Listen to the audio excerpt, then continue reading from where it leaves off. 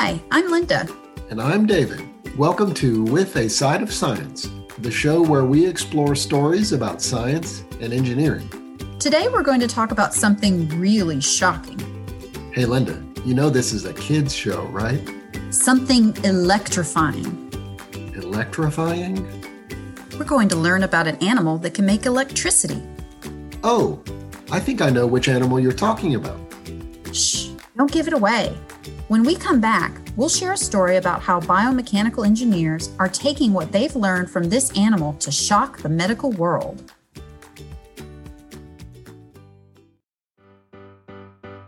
Here at With a Side of Science, we are big fans of reading. We think everyone should do it. Parents, kids, parents and kids. Of course, our favorite things to read about are related to science and engineering. We read books, but also magazines on those topics. And one of our favorites is McGraw-Hill's Investigator magazine.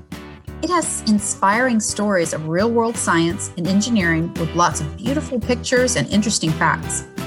And thought-provoking questions to kickstart conversations with your parents or friends. So parents, now we're talking just to you.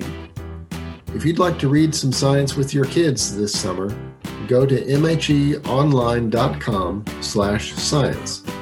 That's mheonline.com/science. For a limited time, you can use the promo code SCIENCE in the order review page to get the grade 3, 4, or 5 Investigator magazine for basically just the cost of shipping. Use the promo code SCIENCE2 for the grade 2 Investigator magazine. So that's mheonline.com/science and use the promo code SCIENCE or SCIENCE2 when checking out. Happy summer reading!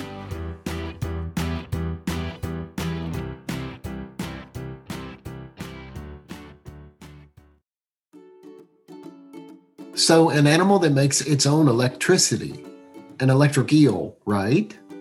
You got it! But there's actually more than one fish that can make electricity. I read this article in the Investigator magazine called Engineering with Electrifying Outcomes. It said that electric eels are just one of 500 different fish that make electricity with their bodies. Really?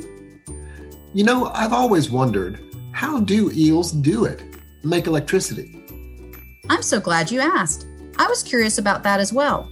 In the article, it says that electric eels have organs in their bodies that contain special cells called electrocytes. Apparently, all cells have an electric charge, but these cells have a positive and a negative end. Sort of like a battery? Exactly like a battery. Individual electrocytes can generate only a small amount of electricity, but these cells line up and stack up in the eel's body and work together. There could be 6,000 of these cells in their electric organs, and they store up energy in them until they're ready to use it. When they are ready to shock something, those cells fire off all at the same time. The energy release can be more than 600 volts. 600 volts? How much of a shock is that? Apparently, that's 5 times the power you can get out of a typical wall socket. Yikes! I wouldn't want to be in the water with one of those around. Me neither. But the idea of something producing its own electricity, that's fascinated scientists and engineers. Yeah, wouldn't it be great if we could make our own electricity? Wait, did you already read this article? No, I was just thinking how cool it would be if I could charge my phone instead of having to remember to plug it into the wall or bring a portable charger with me. Well, you're thinking like an engineer, a biomechanical engineer to be precise. Really? What is a biomechanical engineer? I looked it up. Biomechanical engineers solve problems by combining what they know about biology systems, such as the human body, with engineering principles and practices. Wow, so many different types of engineers. Some biomechanical engineers were able to design cells just like those in an electric eel, but better. Better? Better how? They made something called biobatteries, which have the potential to make electricity needed to power medical devices inside of people's bodies. Oh, for people who need things like pacemakers for their heart? Yes, they use regular batteries for things like that today, but biobatteries wouldn't need to be replaced like normal batteries, so the patient wouldn't need as many surgeries. And regular batteries have chemicals in them that, if they leak, are toxic, so biobatteries would be safer. So somehow the biobatteries would use a person's own body to recharge them? It says as long as they have sugar and sunlight. I wonder what else they could power. Maybe my phone idea isn't such a crazy one.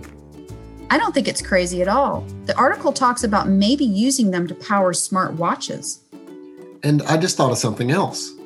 If we were able to use biobatteries and other things, it would probably be more friendly to the environment, right? More biodegradable, yes. Hey, I've got a battery joke for you. Free of charge. Ugh, I've got a better one. What kind of personality does a battery have?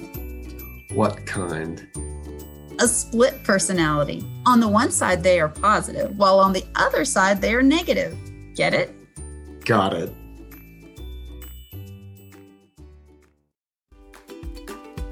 So I learned a lot about electric eels, biomechanical engineering, and biobatteries today. If you, dear listener, have some ideas to share about what you think biobatteries could power, email them to us at wsspodcast@mheducation.com. We might just read your idea during our next podcast. And parents, don't forget to get your copy of McGraw-Hill's Investigator magazine for more cool science and engineering articles to read with your kids. Here are just a few of the other articles in the Grade 4 Investigator magazine. Designing driverless cars, artificial skin, seeing with sound, designing steel giants. Just go to mheonline.com/science. That's mheonline.com/science, and be sure to use the promo code SCIENCE or SCIENCE2 at the order review page.